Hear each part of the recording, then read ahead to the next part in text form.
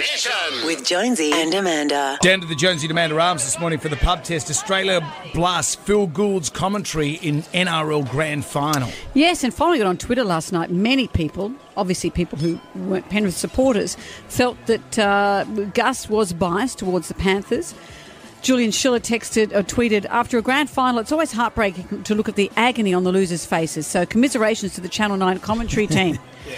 And I like this one too. Decided not to watch the game, just listen to the 9 commentary. Congratulations, Panthers, on your 94-2 victory over the disappointing Storm. But how was Gus biased? Let's have a look at the commentary.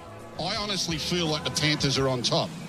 The run of the play, I feel like they're doing better than the Melbourne Storm, but the Melbourne Storm have been able to keep the scoreboard ticking. The scoreboard's not as bad as what it obviously feels to them. And what was the score when he said that? It was about 22-0. Yeah. It's not that bad. So Gus Gould's Not even commentary. half time yet, fellas. Did it pass the pub test?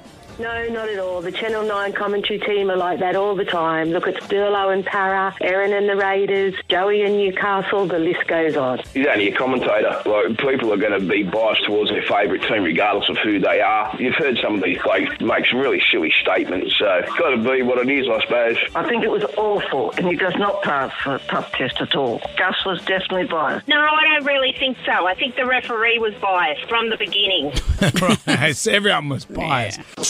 Nation With Jonesy and Amanda.